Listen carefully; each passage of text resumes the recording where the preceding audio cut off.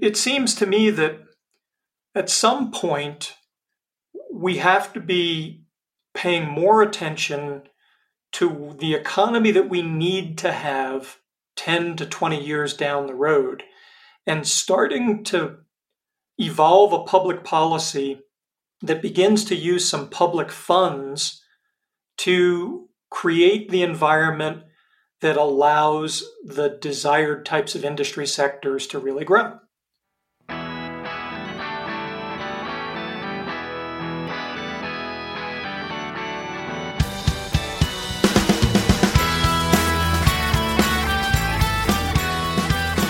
This is A New Angle, and I'm your host, Justin Angle. This show is supported by First Security Bank, Blackfoot Communications, and the University of Montana College of Business. Hey folks, welcome back. There is no doubt that the Montana economy is changing, and the technology sector is a big part of that change.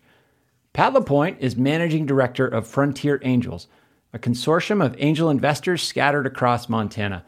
They're focused on Montana's tech sector and have funded a variety of exciting and innovative startups, including Next Step, Transformative Med, and Cellhound. Pat, thanks for coming on the show. My pleasure, Justin. Happy to talk to you. So I've heard you say that you like big ideas. So what is a big idea? I think transformation is the way to think about what is a big idea. A big idea is essentially anything that looks at a problem or an opportunity in our lives through a very different lens and sees how a creative, innovative approach could lead to hundreds of thousands, millions, tens of millions of people doing things differently than they've ever done before. Let's go with that for now as a definition of a big idea. I like that. You know, when you're talking to, people in Montana who are sort of, kicking around at an idea, how do you know if it sort of has the potential to be big? Well, rarely do I get approached by anybody who doesn't feel like they have a big idea. Sure. So I suspect that therein lies the truth, which is that there's some subjectivity to the question of what constitutes big idea. How do we know? Usually we're looking for some evidence. We're looking for evidence that large numbers of people, or at least a large enough number of people, have somehow been exposed to the proposed solution or the alternate way of doing something and have somehow indicated an interest in it. Now, one way that a lot of companies do that, particularly if they're inventing some sort of a new product, is, they put it on Kickstarter, right? Or Indiegogo or one of the other platforms, and often will put it up long before they actually have any units to sell, in part just to see how people respond to it. Another way that people do it is they'll run social media or digital advertising campaigns that promote a product or a service and put a web link in for more information, simply to count the amount of traffic that they get to see just how much interest there might be out there. And so tell us about Frontier Angels and kind of where you fit in this ecosystem of budding entrepreneurs who are trying to get their ventures off the ground. Well, the first people who usually invest in a new business are the entrepreneurs themselves. And normally they'll invest some of their available cash. They'll put some expenses on their credit cards until it starts getting uncomfortable and see if they can't move the ball down the field a few yards on their own. After that, normally it's friends and family. It's mom, dad, grandma, Uncle Joe, Aunt Vicky, the neighbors, people who think the idea might be interesting, probably aren't professional investors, but they really have a connection to the entrepreneur and they like the person and they trust the person and they'd like to see them be successful. And so normally friends and family are the ones who will then come in and give them just enough money to try to progress a little bit further. Angels tend to come in right after the friends and family. We generally get involved with companies that are either still pre-revenue. They don't have any customers. They have no sales activity yet because perhaps they still have some R&D work to do, whether it's building software or doing some testing in a laboratory or whatever the case may be. So they're pre-revenue, or maybe they're just started generating a little bit of revenue. They might have their first, 1 or 2 or 5 customers that have been buying from them.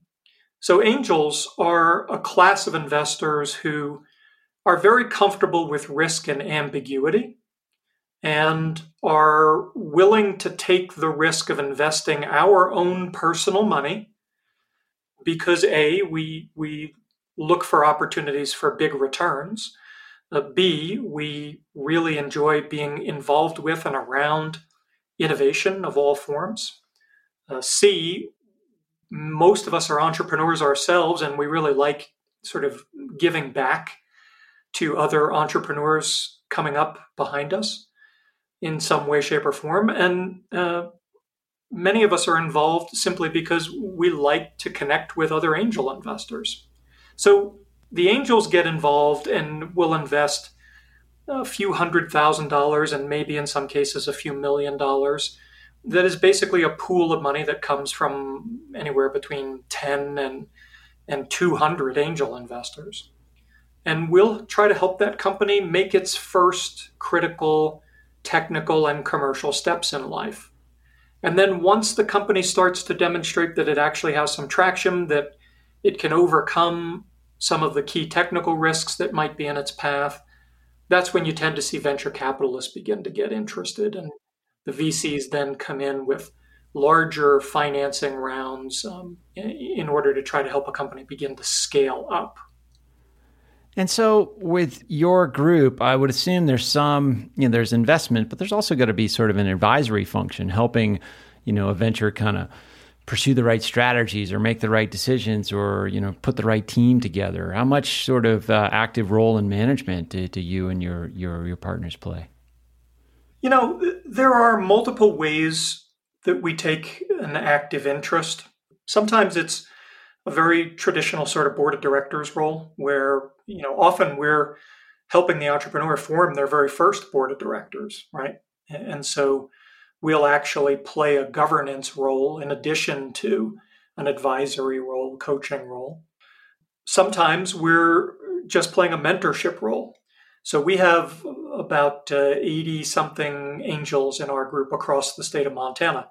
And as I mentioned a moment ago, most of us are actually entrepreneurs who previously have built and in many cases successfully sold our own businesses. And even those who aren't entrepreneurs per se are C-level executives in national or multinational companies.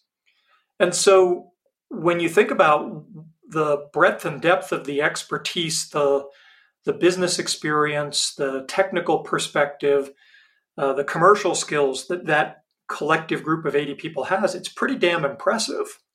And so usually we're able to help find somebody in our group who has a lot of really relevant experience that they can help share with the entrepreneur and thus help them avoid spending too much time or money going down dark alleys. But in the end, many of our relationships with entrepreneurs are really just as casual advisors, where we try to build a relationship based on transparency and trust and a willingness to make ourselves available and be there for them. And we'll check in with them from time to time and say, how's it going? What's going really well? What are you frustrated by? Where would you like to go faster? Or they'll reach out for us and say, hey, I kind of bumped into a challenge that I haven't bumped into before. And have you seen anything like this? And how do I get around this obstacle? So the level of involvement can take a number of different forms depending upon what's right for the situation. Yeah, that makes good sense. And how does the association of investors with Frontier Angels work? Is it you talk about the ideas and people decide like, oh yeah, I want to invest in that one, or is it more of a fund that gets sort of evenly distributed across the ventures you collectively decide to fund? The answer is all of the above. Okay.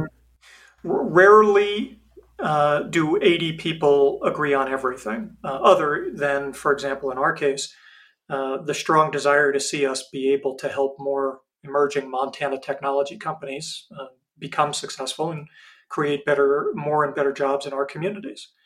But as you might imagine, any particular company that might stand up in front of our group and tell us about themselves and ask for investment, we might only get 10, 12, 15 people within our group who are actually interested in that particular deal for whatever reason.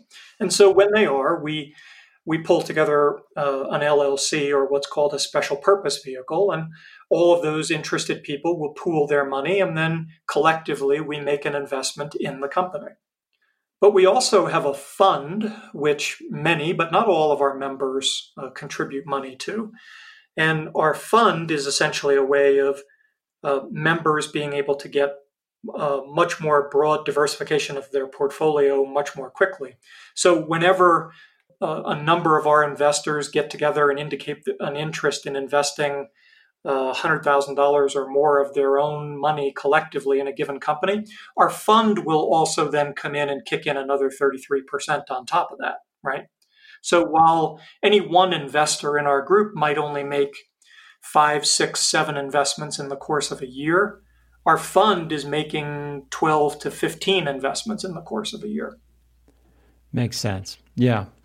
So, Pat, let's pull the lens back just a little bit. As I mentioned in the intro, the Montana economy is sort of changing, and it feels like it's at a bit of an inflection point on a variety of dimensions.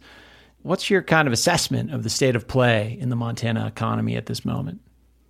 It's not hard to look around Bozeman or Missoula or Kalispell Whitefish and see a noticeable uptick in the number of emerging technology companies that are starting across those parts of Montana.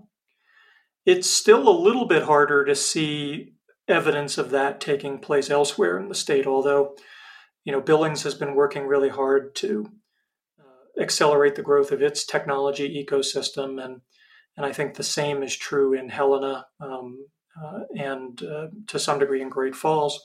And so I guess the perspective of the rate of change depends on where you're starting from in Montana, right? And so we have to always recognize that there's no one Montana, obviously. It's several different Montanas at different life stages in terms of the degree to which they have these new economy companies getting off the ground. And so when we're working with the community in Bozeman or in Missoula or in Whitefish, we're working generally with people who have a fair amount of expertise and understanding of what it takes to build such an ecosystem and how to help them go faster. Whereas when we're working with economic development agencies or other organizations in towns in Montana where there isn't as much of an installed base, then what we're trying to do is to help them figure out what first steps they can take to really begin to develop traction towards starting to see some of that growth.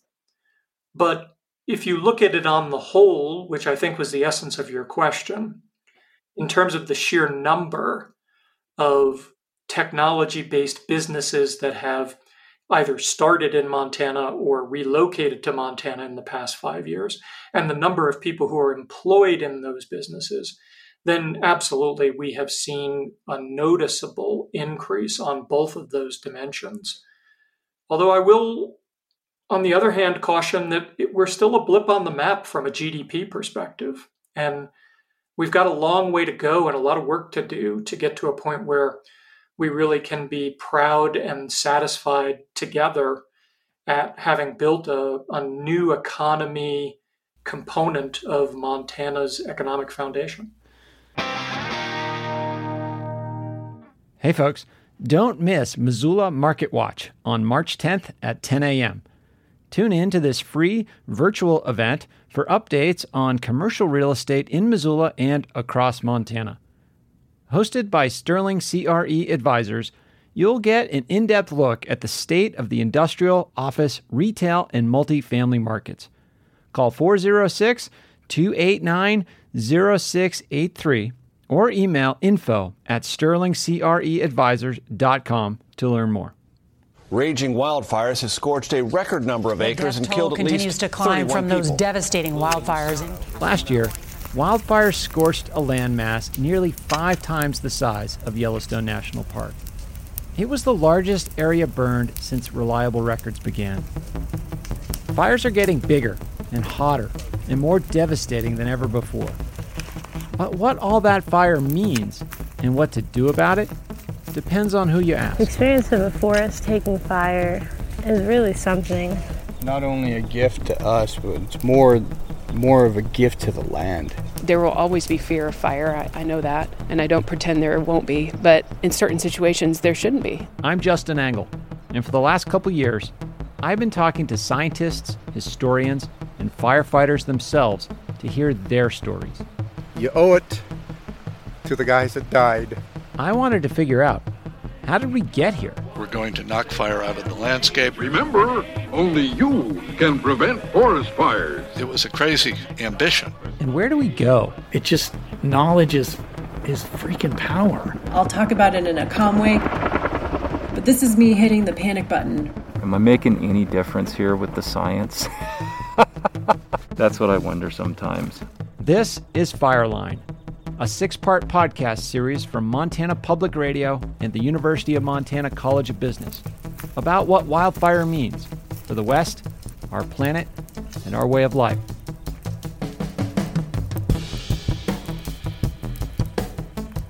Coming March 9th, subscribe wherever you get your podcasts.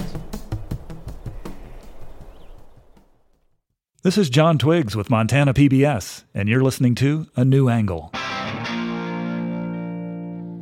So when you're talking about some of those dynamics there, I mean, some of what I see in those trends are, a focus on more urban areas, at least urban within the state of Montana, needs for a workforce that has a different skill set.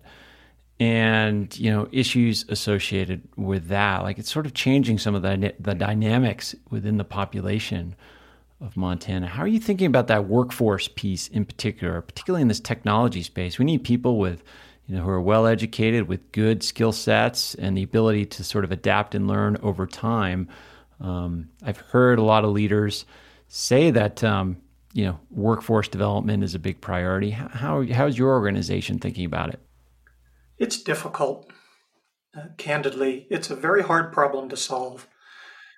There are several systemic challenges inherent in solving for that.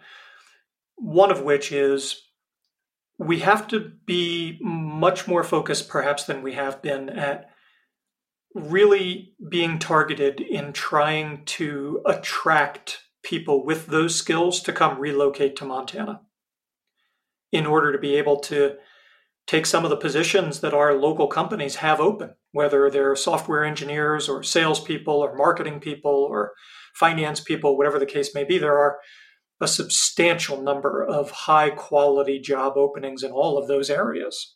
So first, we have to convince people to come here to build our labor pool to take those jobs because, frankly, we can't train new people fast enough.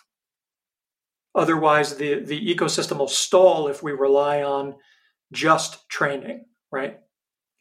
Now, when we try to recruit people to come here, we have a lot going for us, as we all know, in Montana in terms of the quality of life and the great outdoors. And even though it may not feel that way to people who lived here a long time, the relatively affordable nature of life in Montana, particularly if one is coming from San Francisco or LA or Seattle or Phoenix or Dallas or wherever, right?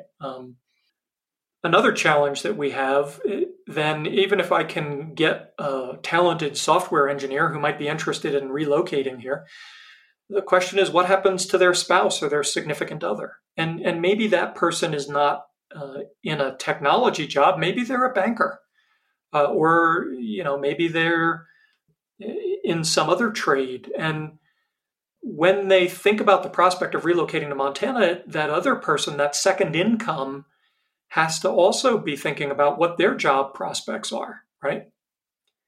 And that's a problem for us simply because we're still a relatively small population state, right? So I'm a big proponent of job training. I'm a big proponent of early education around technology and entrepreneurship and getting high school kids to want to study STEM fields or business fields in college so that they're coming out prepared for the workforce that we need for the future. And if we do everything right in all of those areas, we're still going to have a gaping hole. And the only way for us to fill that gaping hole is to get more people with those skills to want to come to Montana in order to help our economy find those diversifying pillars and get them to critical mass soon enough that we don't lose our relative ability to compete with other states in the region and, of course, nationally. Sure. I mean, what you're describing is kind of this cultural shift. And, it makes me think about we're sort of soon after the new Gianforte administration is sort of taken off, and thinking about our new governor. I mean, successful entrepreneur in the technology space, has placed a big priority on STEM education in terms of his foundation investments and where he's placed intention. How are you thinking about this new administration? What are you looking for from that administration in terms of investments along the lines of some of the things you're talking about here? Well, let me start by saying that the Bullock administration was very friendly to the tech ecosystem.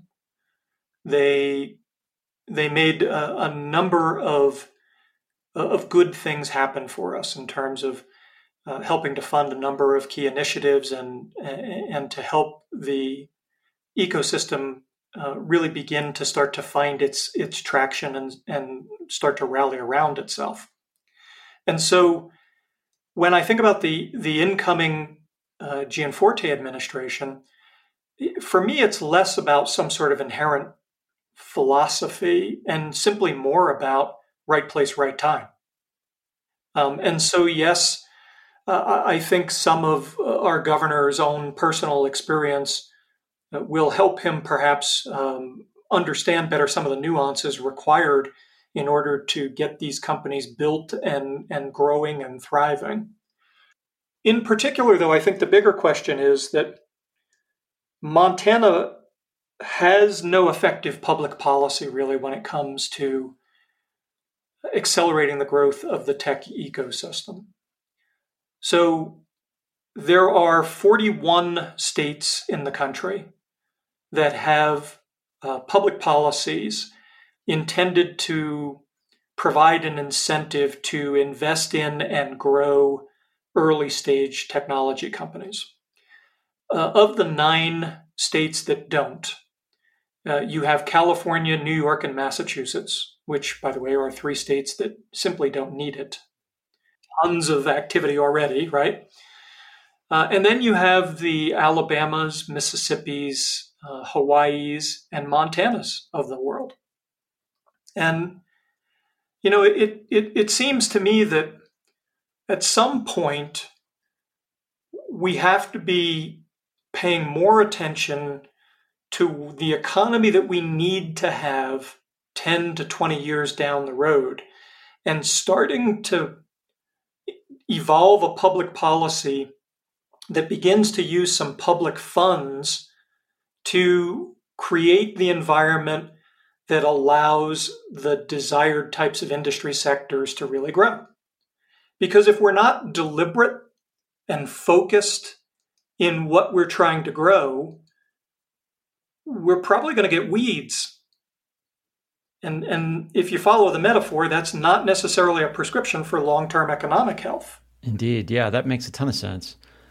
In line with that sort of idea of policy, whether it's public policy or policy within your group, it makes me think about, we did an interview a few months ago with a scholar at Brown University, Banu Ozkazank-Pan, and she looks at sort of diversity and inclusion within venture capital.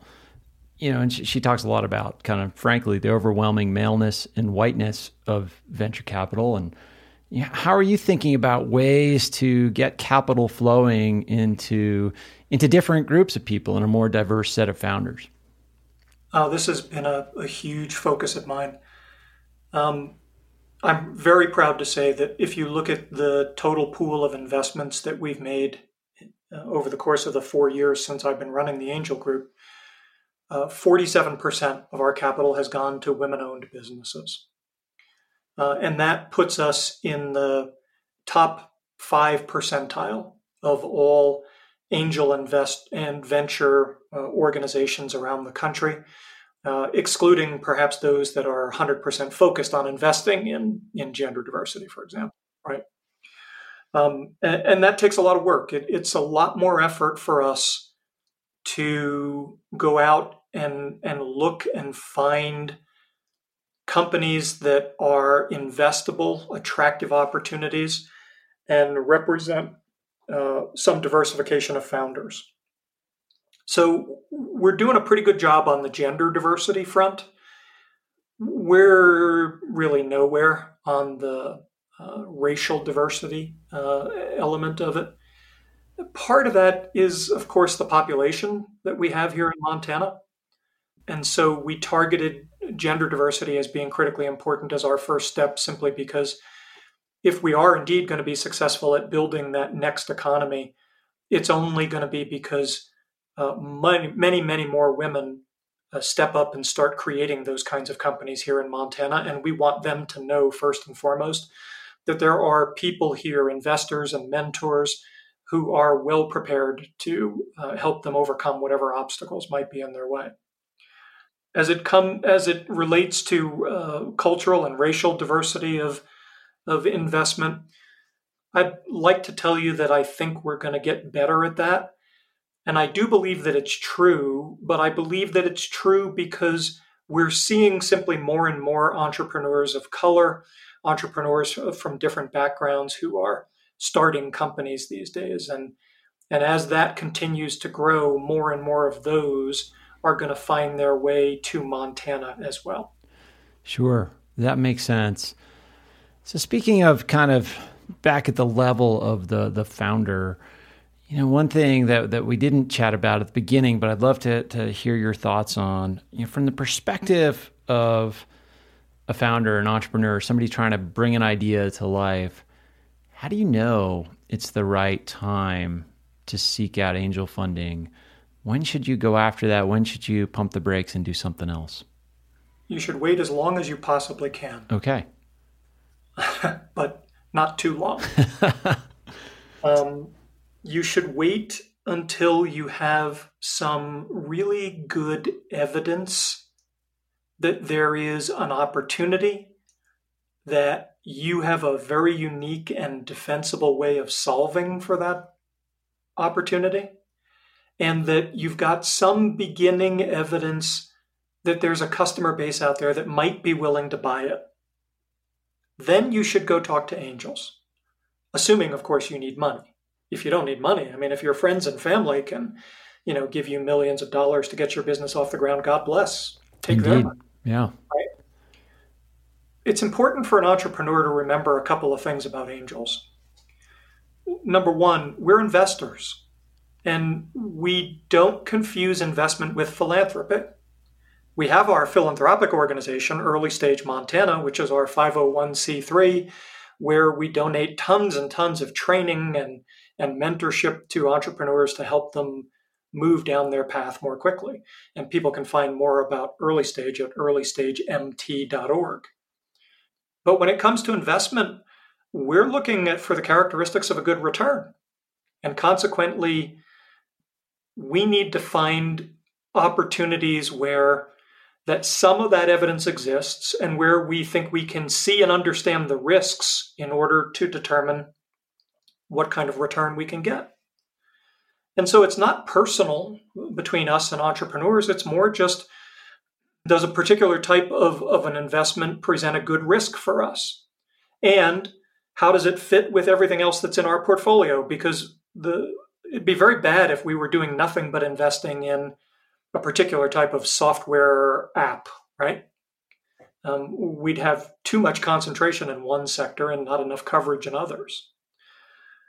So the first part of the answer was they should wait as long as they can, meaning make as much progress as they can toward being able to demonstrate those things that I mentioned. When I say don't wait too long, what I mean is don't wait until you're so running on fumes that you can't survive a 30 to 90 day process of working with us, talking to us, putting up with our poking and prodding and our many, many questions before we're even at a point where we can write a check to you. So it's about finding the balance. But generally speaking, reach out early, get on our radar screen, let us know what you're doing. Even if you're not ready to ask for money yet, just say hi. Let us know that you're out there. If you have questions about technologies or where to find some help with things, ask us. We're delighted to try to help you move further down the path. And if you never come back and ask for us for money, but your business is doing great and employing people in the state of Montana, then we're happy. We've all won. So reach out earlier, but be strategic about when you think about asking for money in the life stage of your business. Indeed. Makes a ton of sense. Pat, that feels like the right moment to bring the conversation to a close. Along those lines of reaching out and asking for advice and help and guidance, how can people find you and your Frontier Angels group online? The best way is to go to frontierangels.com, and when you're there, you'll find a bunch of videos that help you understand how we work, how we think, what we look for, how we like to work with entrepreneurs, and guide you toward what questions you'll need to answer in order to begin a conversation with us.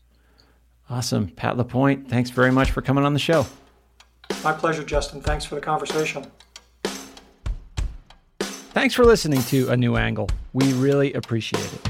And we're coming to you from Studio 49, a generous gift of UM alums Michelle and Lauren Hansen.